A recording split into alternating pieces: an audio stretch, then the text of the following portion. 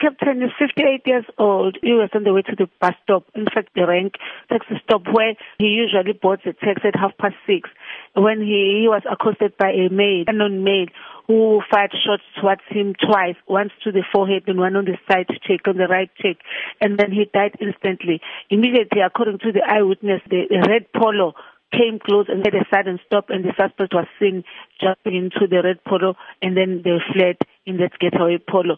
We are going to work tirelessly to find and to verify what the motive was. The case of murder is investigated by Phoenix detectives, and we hope we are going to get an information that will lead to the arrest.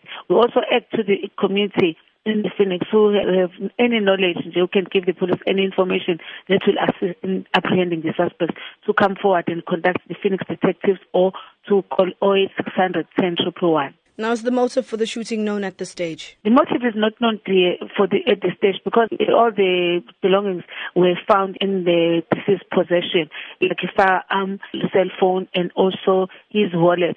All what he had when he left home was still in his possession. Now, is the identity of the police officer known? Yes, it's Captain Simelane, stationed at Point Communications. Has the police been in communication with the family? Yes, we've been with the family. I was coming from the scene and from the families. They are very traumatized. You can see even at the face that they couldn't even talk, but they were trying to cooperate with the police and also with the people that were around there. But we'll just request that they've given a space